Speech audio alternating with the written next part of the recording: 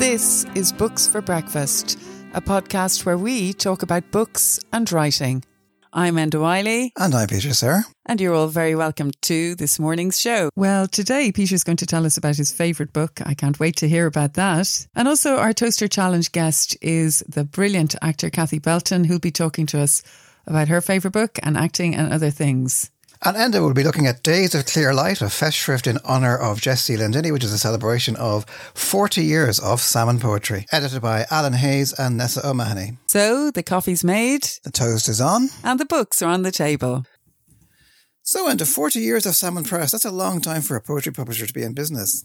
It is indeed, and it's really beautiful. You can see this book that I'm holding, Peter, Days of Clear Light, a festschrift in honour of Jessie Glendinning and in celebration of 40 years of salmon poetry. So congratulations to them. And I know that Jessie herself was really thrilled with this beautiful edition edited by Alan Hayes and Nessa O'Mahony. And also I think a shout out has to go to Siobhan Houston, who's done so much wonderful design of covers for salmon. And this is particularly beautiful blue cover, beautiful as well because there's great poetry in here from the likes of Caroline Duffy, Theo Dorgan, Kerry Hardy, Rita Ann Higgins, Eleanor Hooker. Oh my gosh, the list goes on and on. Michael Longley's in there, Nessa O'Mahony herself, and there's great work here, Peter.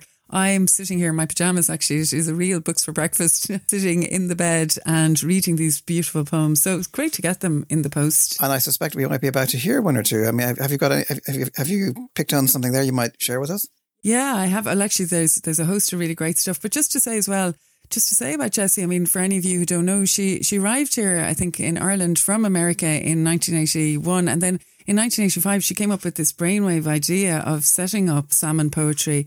And she never really stopped from that point on. The very first book that she published was Ava Burke's, actually, her debut, Ganella, in 1985. That was launched by Michael D. Higgins in Galway. It's interesting to remember that far back, isn't it, Peter? And also it's interesting because Michael D. Higgins himself became President of Ireland, as we all know, and he's written a really fine foreword to this book. And he says of Jessie, her eclectic reach, her generous nurturing of new talent, and her great desire to see the names of writers in print, including new entrants in particular, has made an invaluable contribution in terms of access to Irish literature. And I think Jessie, it's fair to say, has been brilliant at getting new voices out there, Peter. There's a huge diversity in Salmon Press. I think that's a good thing because diversity is really what it's all about. And if anything, I feel quite energised to face the day this morning. I'll be getting out of my pyjamas soon because this is an anthology of diverse voices, which is brilliant. Yeah, no, there's no doubt that Sam has made a huge contribution. I mean, it's very important because it is really important that a country like ours can sustain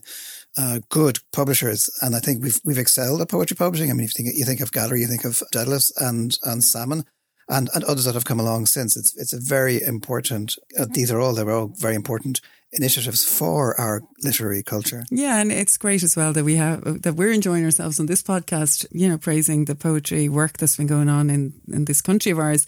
But I love this poem by Gillian Clarke. You were asking me earlier, do you have a poem? It's called The Singer and the Song, and I particularly love the end of the poem because I think it is really a fine praise of Jessie Glendinning and her work. So Gillian Clarke says, "What powers such labour, language, poetry's spell, the touch as you turn a page, the sound and look of a line, its heartbeat, the call of its music, a gleam of meaning in a glittering shoal. All praise to word woman's years of steady work to set the silenced free and let them speak." So indeed, all praise to Jessie Glendinning. I also think there's great humour in this book. Jessie is renowned for her wonderful dogs, and there's a lot of dogs in this book, Peter. We ourselves love our dog, but there's a great piece by Paula Meehan about her celebrity dog, which does link in with Jessie, and remember she did that collection of dog poems, so that's great to read. I enjoyed that. Also, I like at the beginning Dermot Bulger has the poet as golfer, and he says at the end of that poem, "Really, I should have been teaching myself because I'm only slowly learning as a poet to realign my posture, ease my mind of tension, place myself at the mercy of the unexpected, trust my imagination to find its own tempo and allow the words that come to do the work." And I think that's what Jessie has been good at doing, allowing the poets to do their work. There are poems here in praise of her, but also I love the poems that are just poems. And I think that's really important. And Jessie obviously has allowed, celebrated poets and let them be themselves. For instance, I loved Patrick Chapman's poem the following year about walking amongst the Turners in the National Gallery, and also Moya Cannon's The Orange Rucksack, which goes back 50 years when she was a young girl arriving at Orly Airport and heading into the hot Parisian afternoon.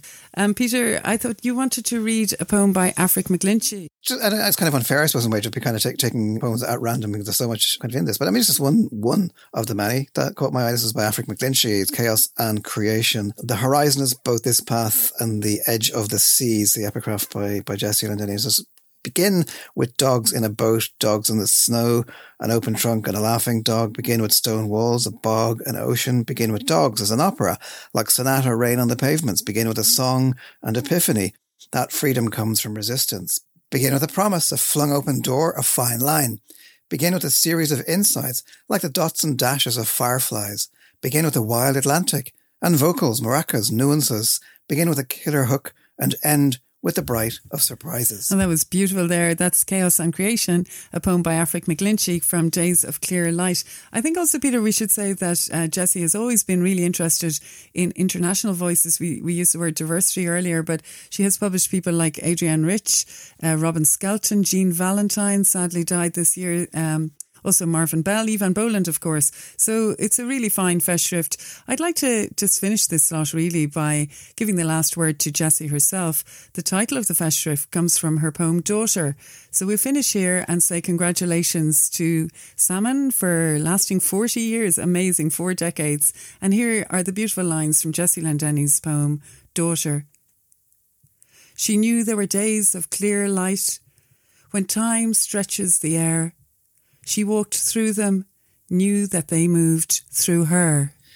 And that was Days of Clear Light, a festschrift in honour of Jessie Lendenny and in celebration of Salmon Poetry at 40, edited by Alan Hayes and Nessa O'Mahony and published by Salmon Poetry.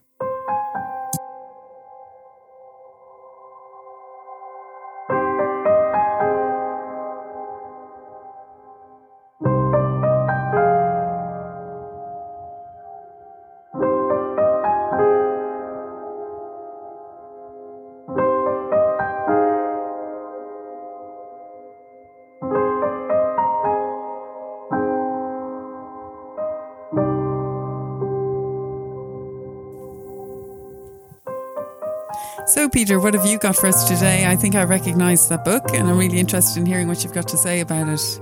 Yeah, it's one I've had for a while. It's one of those, I don't know, almost like magical books that you take with you everywhere. It's called The Poetics of Space by Gaston Bachelard. I mean, the first time actually I came across this was I was reading a book by Thomas McCarthy back in 1982, his collection of poems, The Sorrow Garden. And in these poems, Bachelard's images and Professor Bachelard, and they kind of mined images from Bachelard's kind of pioneering works on the imagination and childhood and reverie and the magical spaces of houses. Here's lines from Tom McCarthy's poem called Professor Bachelard. Weary with physics, he took the awkward road, the flooded pebble lane to childhood where archetypes broke the backs of graphs and instruments couldn't gauge one's mood. So I was kind of intrigued, and not long after that I got my hands on The Poetics of Space, and it was first published back in 1958 in French, and interestingly enough, Bachelard started off his working life as a postman, and he became professor of natural sciences before turning to philosophy, and eventually becoming professor of philosophy at the Sorbonne. I loved hearing that quote from Thomas McCarthy's poem, Professor Bachelard, as well, Peter. Thanks very much. But what attracted you to the book? I suppose it's one of these rare books that once you read it, you never quite forget it. It never entirely leaves you, but it keeps drawing you irresistibly back into its world. I mean, it's kind of, in some ways, that's a hard book to describe because one of its joys is that it defies categorization. You know, you got poetry, philosophy, psychoanalysis, observation, memory, they all rub shoulders. The book is really, I suppose, an investigation of the soul by means of a grand tour of the interior landscapes of the imagination. So, you know, you got chapters on drawers, chests and wardrobes, the significance of the hut, nests, shells, corners. And it'd be hard to think of another writer who so intensely kind of inhabits inner spaces and how they operate on the imagination. And I can see how, as a poet, you'd be very drawn to a book like that. Yeah. There's something very childlike about that, isn't there? It's like a child's view of the world. Yeah, completely. And childhood plays a very large part in this because it's the child who, I suppose, most aware and engaged with the spaces of home. Also, maybe because childhood, poetry, memory and solitude are all part of the same, if you like, imaginative continuum. I mean, for a child, the house is a dreamscape. The house we were born in is more than an embodiment of home. It's also an embodiment of dreams. Bachelard says each one of its nooks and corners was a resting place for daydreaming. Yeah, that's really beautiful, isn't it? So we're kind of getting into the territory of poetry now, aren't we? Yeah, and of course it is the poetics of space, and he does say at one point that to read poetry is to daydream, and it's chock full of quotations from poems and novels. If you open any random page, you'll find beguiling kind of examples of that. One of my favourites is a poem by René Cazel, and it's in a chapter called House and Universe, and it goes in the translation: a house that stands in my heart, my cathedral of silence, every morning recaptured in dream, every evening abandoned, a house covered with dawn, open to the winds of my youth. And if you like, the book itself is a kind of poem. I mean, it's this, it's a mix of dense materiality and spiritual generosity. It reminds me of a poet like Francie Pond. She's a great poet of things and thingness. Yeah, who we featured on a previous podcast. And you're a poet of thingness as well, Peter. Your book, The Thing Is. So I can see why you're very drawn to it. Yeah, I suppose, we often think of Irish writing as, being preoccupied with place, with the whole tradition of Dean Shanachas and the lore of place names in Irish. But what I like about this is that Bachelard offers us the lore of the microplace, the primal sort of shelter. I mean, he describes himself as a psychologist of houses. And I think the book helped me to understand, as you say, kind of like my own obsession with interior places and with buildings and gardens, both real and imagined. And some of this has to do with getting back to the, if you like, perceptual state of the child. I mean, childhood, he reminds us, is certainly greater than reality. It's on the plane of the daydreams and not of facts that childhood remains alive and poetically useful within us. Yeah, I like that idea of childhood being greater than reality. Yeah, it's a great notion. But because he also saw, he saw the lure of the house as a search for stability. I suppose in an often very unstable world. I mean, a house constitutes a body of images that gives mankind proofs or illusions of stability. We're constantly reimagining its reality. To distinguish all these images would be to describe the soul of the house. It would mean developing a veritable psychology of the house. It must have something to do with solitude as well, do you think? That kind of dreamy imagining. In a way, the world he's describing is pre-social. It's the world of solitary engagement or reflection. I mean, the minute you step into a street, you enter the social world of the city. Your footsteps join with those of the other walkers, or at least that was once the case. Now, of course, it's the opposite. You have this kind of weird dance of avoidance on the streets. You jump off the pavement if you see anybody else coming, alas. But in normal times, you're out walking, you take your place in the living stream of the city. And sort of we have a different kind of relationship with the spaces where family life takes place, where we're on our own. If you think of the rooms that have left the biggest impression on you, I mean, they're often solitary. I mean, I can think of an attic in a house where I grew up and where I spent endless hours reading or playing and surrounded by a sort of kind of junk. I'm sure you're the same. If you go back in your memory, you might have a picture of yourself in a space on your own.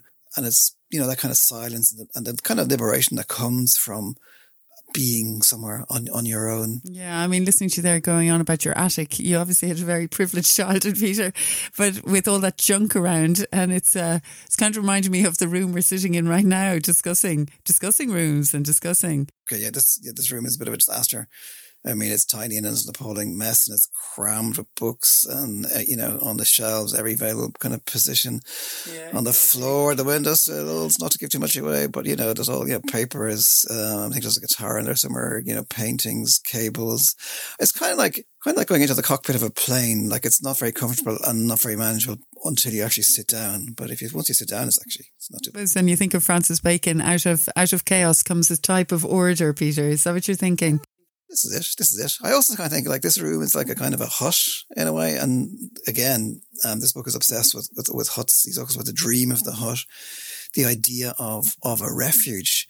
In most hut dreams, we hope to live elsewhere, far from the overcrowded house, far from city cares, So that's kind of a lockdown thing too. I think converting our houses, our kind of interior spaces into some sort of weird psychic kind of refuge. Obviously some rooms stick with us and we go into them, don't we? And they stay there with us. They become part of us. I think so. I think we carry them around with us. I think places that we are in now, but also rooms that we've abandoned a long time ago that somehow kind of refuse to dissolve. Maybe I'll end with another poem that this book has kind of lodged in my skull. This time it's by a poet called Pierre Séguer. A house where I go alone, calling a name that silence and the walls give back to me. A strange house contained in my voice, inhabited by the wind. I invent it. My hands draw a cloud, a heaven-bound ship above the forests, must that scatters and disappears, as in the play of images. And that was Peter talking about Gaston Bachelard, The Poetics of Space, published by Beacon Press, 1992. Thanks, Peter. And it's also in the Penguin Classics, if anybody wants to. Yeah, if anyone wants to look for it. Okay, thanks for that, Peter. I really enjoyed that.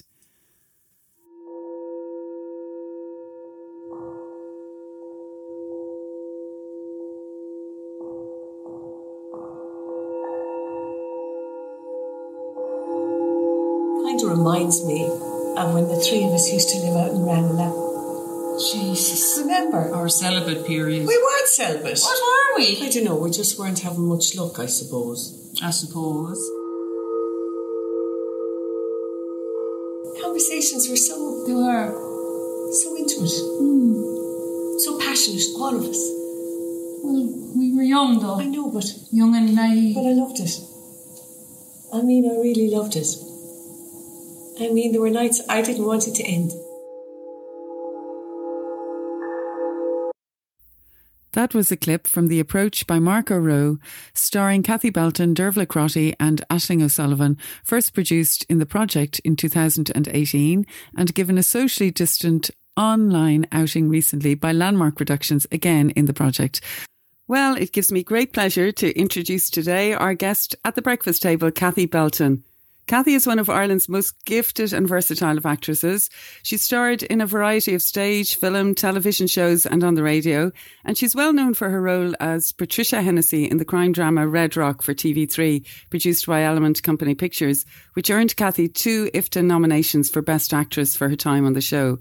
Other TV credits include BBC's The Woman in White, Alison Spittle's TV series Nowhere Fast, and Kathy also received an IFTA nomination for Best Supporting Actress for her role in Roy, an Irish animated children's TV series.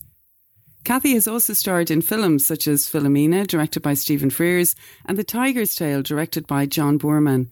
And as a theatre actress, Kathy's credits are numerous and brilliant. I'm thinking of plays like Aristocrats in the Abbey, The Hanging Gardens, The House, John Gabriel Borkman with Alan Rickman, or A View from the Bridge at the Gate Theatre. In 2018, we saw Kathy perform at The Project in The Approach, a new play written by Mark O'Rowe. But just recently, in 2021, she came back to this same play again, performing in a live-streamed performance of it for The Project once more. And we'll talk some more about that later and the other exciting projects that Kathy is involved in. But first, Kathy, you are very welcome to Books for Breakfast. You've been so busy, but before we get into recent and new work you're involved in, I'd love to know a little bit about where it all began for you. I know you grew up in Renmore, County Galway, and I was just wondering, was acting a big part of your family? And when did you get the acting bug? What kind of drove you to become an actress in the first place? I'm sure so many people have asked you this, but I'd love to hear. Oh, well, first of all, thank you so much for asking me on. It's so lovely to talk to you too. Thank you for that. I think being from Galway had a huge influence on why I'm an actress. We were kind of marinated in art, between the Galway Arts Festival, Druid Theatre Company. I do remember I came from a great parish called Renmore. There was always pantomimes going on every Christmas that all the children in the parish were involved in. And I was very lucky then. I was quite shy, I think, as a kid. So they do call it the shy man's profession. Mm-hmm. And so my parents sent me to a wonderful drama teacher called Rebecca Bartlett. And from there, I suddenly found a voice. Maybe I was escaping into characters in order to find my own voice. And I knew very early on then, I think it was about 15, I knew that this is what I wanted to do. I never wanted to do anything else. There was a clear road to Damascus moment. I remember going to see Conversations of the Homecoming by Tom Murphy in Druid and coming out onto the lane and realizing I want to do what they did on the stage that night. It was a transformative moment. Yeah, that's amazing. So Rebecca Bartlett and Tom Murphy set you off on the road. That's brilliant. Now, I know the last thing probably we want to talk about is lockdown, but it has been such a tough time for theatre. And you were in the middle of rehearsals for Little Foxes, a play by Lillian Hellman up in the Gate with Elizabeth McGovern, well known as Lady Grantham in Downton Abbey, when lockdown happened. But then I think miraculously, in a way, other work started to come about. The Abbey Theatre launched Dear Ireland, a series of 50 new monologues commissioned as a rapid response to COVID-19, and they put it up on YouTube and we all loved it. And you performed in Blind Boy's piece, which was a very funny piece. And I know you have a Cocker Spaniel just like we do. Your Cocker Spaniel is called Daisy. And is it true that Daisy played a part in it? And can you tell us a bit about that? And it must have been refreshing and great that this work appeared just when you thought, oh, it's all gone by the wayside. Exactly that. And everything stopped. Everything disappeared. My year of work disappeared within that first week when we were all told to go into lockdown. And then people started reinventing. I mean, I think the theatre community is so resilient. And the Abbey did this Dear Ireland piece. So myself and my husband, Brian, became filmmakers here in lockdown. And by complete serendipity, Blind Boy had written a piece, but he had included a Cocker Spaniel in the piece. I don't think he realised that we had a Cocker Spaniel. So I kind of said, listen, do you want me to film the Spaniel? And he went, yeah, go for it. So we spent the Easter weekend, myself and Brian and Daisy, walking around the empty streets of Dublin, filming her at bus stops.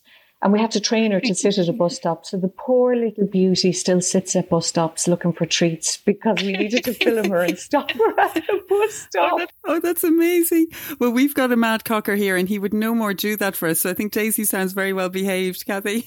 No, she'd do anything for a treat. After that, she's on her own. But listen, you also, I know you're very excited about the film herself, the Element Merman production. It's written by and starring Claire Dunn, directed by Phyllida Lloyd, and it premiered at the Sundance and Dublin Film Festivals before lockdown. It wasn't it, Kathy? To huge critical and popular acclaim. I'm bursting to see it. And I was just wondering, could you tell us a little bit about your role in this film and what drew you to it without giving away too much? Of course. You know, it's all tied up with lockdown again. It was the last film to premiere here in Dublin before Dublin went into lockdown. And the Dublin Film Festival is coming up again. I can't believe it's a year. Yeah, but I remember that last night where it premiered here in Dublin, and there was an extraordinary reaction. It had premiered in Sundance and got amazing reviews. It's written by the wonderful Claire Dunn and Malcolm Campbell. And it tells the story of a woman who ends up, she's in an abusive relationship and has to rebuild her life and find a home. She gets this amazing idea to build her own home. And it's a metaphor for her building her own life again. I won't tell you what happens, but I play her social worker in it who kind of helps her through the system. So I'm on the side of, you know, the system, but I'm trying to help her fight with the system. I mean, it's a small part, but it's basically Claire's film, and she is absolutely wonderful in it. Directed by Phyllida. And I think it's a real damning indictment of the homeless situation today, our complete misdirection with building and land, and we still haven't found a way of sorting the housing development out in this country. It's very relevant, and it's even more relevant now after COVID, I think, because it's all about connection and metal and communities coming together to help people through, within the year. Isn't that what we've done? When will we actually, will we as the public get to see it, Kathy? I don't know, and I think at the moment it's now on general release in America and doing brilliantly, and it's just been longlisted for a BAFTA. We heard last week. They haven't given a release date here yet because they want to see what's going to happen with cinemas. So when you'll hear about it when it works. Oh, I can't wait. It sounds brilliant. And as you said, it's such an important film for people to see. I mean, I live here in Dublin 8 with Peter, and when we go out walking, you see so many homeless people on the canal and your heart goes out to them. So I think anything that's going to help people to realise that, you know, we have to sort the housing problem, I think that sounds great. Seeing, I don't know if you live in Dublin, Lacey, walking, we take Daisy now in for walks at night in town. The only people left there, it just even highlights it more, are the homeless people and drug addicts and the vulnerable part of society that this pandemic has exposed even more. So I think well done to Claire for writing this, and it must have been really, I think it must have been very inspiring to work on that film as well. And then recently we saw you in the Marco Rowe play The Approach, and it streamed online. It was very exciting. And also he wrote the play for you, for Dervla Crotty, for Aisling O'Sullivan. It's an amazing play, really. I saw that somewhere that you said that you have a real passion for stories. You have a real passion for storytellers. And this play is really full of stories that loop back. And then as, when you're sitting there watching it, you're wondering, which way is this going to go? It keeps you on your toes. I thought it was very interesting the way that looping thing happened, and the truth changes every time. And so you're not sure they're not really lying. It's more like they're reinventing the truth, I thought. But anyway, I was just wondering, it must have been such an honour for you to have a part written for you. How did you feel about that? And also, what was it like? It must have been such a very different experience doing it as a play which is streamed online. Could you talk a little bit about that? Well, firstly, I think it's the greatest gift an actress can get when a playwright, especially as gifted as Marco Rowe, writes a play for you. His idea was he loved all three of us, but he'd never seen all three of us on stage together. So he went, I want to put these three actresses on stage. So it came out of that. And even interesting, my name is Cora, Kathy, Aisling is Anna, and Dervla is Denise. So even our initials, he stamped it on. I think Mark is one of our greatest playwrights in his subtlety and his emotional intelligence, and that thing of how we're wanting to connect and miss the truth all the time, or we're so in need of trying to connect, we will pass on that lie that we've just heard just to keep connected, like the big scene in the middle where the two sisters want to connect after all these years, and a blatant lie has been told to one and the other lets it pass just to hold on to this moment. That's how fragile relationships are. And, and the cries for help, and how we, as indeed with my character who doesn't really come to a good end, how subtle our cries for help can be, and missed as well. So it was a joy to do. We didn't know how it was going to work on camera, and it was extraordinary how it did work. I think the piece really suited it. It's such an intimate piece. We had to obviously adhere to COVID procedures, protocol. So our coffee table, they built it. So we always sat at a coffee table, but they made it 2 meters wide this time, the way we'd always do 2 meters apart. But that almost helped in the loneliness of the characters. We were a bit further away from each other in this void, and an empty theatre with just cameras all around. And it was interesting, you never really noticed the cameras. They were in the dark. And then to feel connected to so many people, over 3,000 watched it. Oh my gosh, Kathy, it was amazing. You're using the word intimate a lot, and if there was a huge intimacy to it. I mean, I actually felt, I was sitting on my sofa, I felt like I was in the theatre watching you. It was absolutely brilliant to see. We got an amazing email from 7 women who watched it in Alaska. It came through the St. Anne's Warehouse, because it was on that platform in New York. And these women, since COVID, have been watching a play a week, these 7 women in Alaska. Yeah. And this one was the one that their conversation and chat went on for hours afterwards. And it was their favourite. And you thought that would, what are the chances of 7 women in Alaska seeing the... And then with the following week, we saw the landmark production of Beckett's Happy Days with Siobhan McSweeney. So I was just wondering, thinking ahead now, Kathy, and work that might be coming up for you, do you see live streaming as very much a part of theatre now in the future? I mean, I think we all know, Enda, we all want to be in the same room collectively transcending, but that's not going to happen anytime soon. And even more so when we heard Micheál Martin on the radio. But I think we have to, I think this is the only way forward at the moment to try and keep telling stories, to keep theatre alive. It's not ideal, But something else has happened about it. I think the fact that it's going on live is huge, that there is some connection. The fact that we are alive in time at the same time as the people who are watching, there is something, it's not perfect, but something else is happening, something other. It's going to be interesting to see what it will do to plays and what it will do to what plays will come out of this as well. You know? Exactly. And that a community, a theatre-going community can happen, like those women in Alaska, and they can come and gather and talk for hours after it. It's fantastic. We've loved Netflix and we've loved all the Prime videos and everything. But to see a play online is so different. Like myself and my hubby are watching the Druid show tonight, Once Upon a Bridge. And we're watching it with two other friends in other, you know what I mean? We'll all watch together.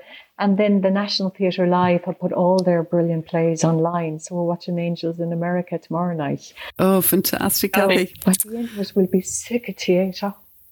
I don't think, Kathy Belton, you'll ever be sick of theatre. I just want to say thanks for all that and filling us in and talking about your projects. It's great to have you here on Books for Breakfast. And now we're actually going to move on to another exciting part of the podcast, the Toaster Challenge. And Peter is going to put the toast in. And Kathy, you've got an absolutely brilliant book for us. I can't wait to hear you talking about it. This is the part of the podcast where Kathy's going to talk for 2 to 3 minutes about a book that she really, really likes. So I can see Kathy's getting ready now, geared up for this. So I'll count you down, Kathy. 1, 2, 3, and off you go. My toaster challenge is F. Scott Fitzgerald's The Great Gatsby. Quickly and very basically, I'll give you a bare plot. Set in Long Island, it tells the story of Jay Gatsby, a self-made millionaire whose wealth, we learned, was acquired by dubious means. And his relentless pursuit of the love of his life, Daisy Buchanan. I think you got the hint from the dog is even called Daisy here, who is a wealthy, now married, upper-class beauty. He eventually, for a brief time, reclaims her heart, or so he thinks, but she turns out to be a worthless, empty dream who won't leave her husband. This is all told so beautifully through the eyes of a young and flawed narrator, Nick Carraway, a quiet and reflective Midwesterner, who moves into a house next door to Gatsby for the summer of 1922, and who I believe truly loved Gatsby. Lads, I adore The Great Gatsby. It's a book I've reread every few years.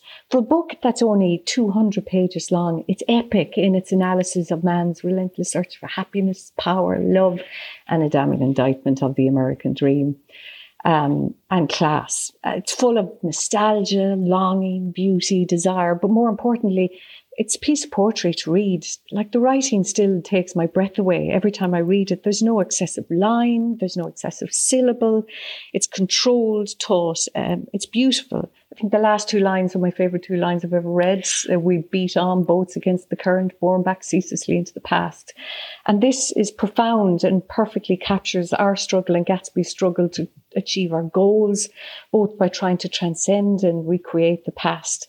I think we, as humans, can never escape our past. The pursuit of a goal moves even farther as we reach farther. And it's a metaphor for Gatsby's struggle and the American dream, always reinventing and trying to fulfill our dreams and ambition. We have the biggest hearts with a relentless longing to dream and imagine a better life. I love this book because of Gatsby's capacity to dream and his risk all for love. Oh, Kathy Belton, the toast is not burnt. So you managed to get it all in time. And also, we love this book so much as well in our house. Actually, my daughter Freya and I, she's 15, just before lockdown, we went into a bookshop and she herself pulled this down was reading it. And I was so jealous that she was reading it for the first time. And at the age of 15, it's such a good time, I think. But it's extraordinary to think it was written in 1925, 96 years ago. And it's still such a prescient novel, really. I mean, actually, last night I was checking out old reviews. And when it first came out, the reviews for it in 1925 were very slow. Yeah, that's right. And then, I think as well that Americans saw it as him being kind of critical of what was going on. But gradually it's gained in stature. And it's now, sure, as you said, it's one of the greatest novels of the 20th century. I just thinking that's when I read Gatsby for the first time, like your daughter at 15. And I remember even then, it's kind of been a diary for me through my life.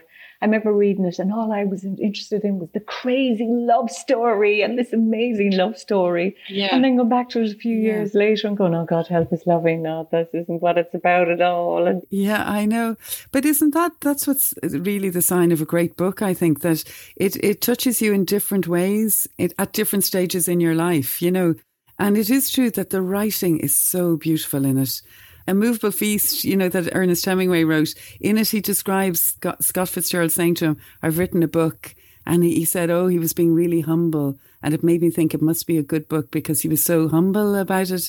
F. Scott Fitzgerald, he wasn't saying, I've written this amazing thing. He just said, I've written a book. And then Hemingway read it and said it was very fine. That's what he said. And it is very fine. But they say in the manuscript as well that it's he just reworked. I mean, it is like a piece of poetry. There's no flabby word, anything in it. Even his descriptions. I think that description of, you know, Tom and Daisy at the end, Tom and Daisy, they were careless people. They smashed up things and creatures and then retreated back into their money or their vast carelessness, or whether it was that kept them together, or let other people clean up the mess they had made. Yeah, he's very good at showing the dizzying wealth of the time and how vulgar they were. But Kathy, listen, you spoke about the last line. I was talking to my father last night, actually, and unprompted, he said, and that last line. So I think it's become one of those very iconic last lines, but it really does show his brilliance as a writer. And I think you're going to treat us to reading the tiny last bit of the book, aren't you? Can I be so bold as to, just because we're all in lockdown and we can't party, because I do think we're going to go into the roaring 20s after this. Just to give people a little taste of a cocktail party first. Oh, definitely. Can I read that little description we have in the chapter 3, where the lights grow brighter as Earth lurches away from the sun, and now the orchestra is playing yellow cocktail music, and the opera voices pitches a key higher. The groups change more swiftly, swell with new arrivals, dissolve and form in the same breath. Already there are wanderers, confident girls who weave here and there among the stouter and more stable, become for a sharp, joyous moment the centre of a group, and then excited with triumph, glide on through the sea change of faces and voices and colour under the constantly changing light. Just the way we can hold on to some party, but I will read the last. Okay, so Kathy, we've forgotten, we've dispensed with coffee this morning for breakfast. We're having cocktails. That's really, I think Daisy would definitely approve of that. So, okay, well, yeah, we'd love to hear the last section as well. Great. I read the last two, okay? Yeah, it'd be lovely to hear it, Kathy. Thank you. And as I sat there brooding on the old unknown world, I thought of Gatsby's wonder when he first picked out that green light at the end of Daisy's dock. He had come a long way to this blue lawn, and his dream must have seemed so close that he could hardly fail to grasp it. He did not know that it was already behind him, somewhere back in that vast obscurity beyond the city, where the dark fields of the Republic rolled on under the night. Gatsby believed in the green light, the orgastic future that year by year recedes before us. It eluded us then, but that's no matter. Tomorrow we will run faster, stretch out our arms farther, and one fine morning. So we beat on, boats against the current, borne back ceaselessly into the past. That was beautiful. Thank you so much. That was the superb actress, Kathy Belton, reading a section from the final section from The Great Gatsby by F. Scott Fitzgerald. And thank you so much, Kathy, for coming in and talking to us about your life, your acting roles, your dog Daisy. And details of The Great Gatsby will be available as usual on our website, booksforbreakfast.buzzsprout.com. Thanks again, Kathy Belton. Thank you. It was my absolute pleasure. I love your podcast, by the way, guys. Thank you for spreading such joy. Praise indeed. Cocktails and praise. Thank you, Kathy. I think we've reached the end of our Books for Breakfast podcast this morning. I'm definitely rushing off to have more coffee. And I'm Enda Wiley, and I have Peter Sarah here with me. And Peter, would you like to tell everyone about the details of the podcast if they'd like to listen again? Well, you can subscribe at all the usual sources, Google and Apple and so on. And if you want to check out the notes that go along with this podcast, you can go to booksforbreakfast.buzzsprout.com. And yeah, so we'll be back again next Thursday morning. We'll have the toast on. We'll have the kettle boiling. We will have more books to discuss. And we're looking forward to having you here. So goodbye, everybody. Goodbye.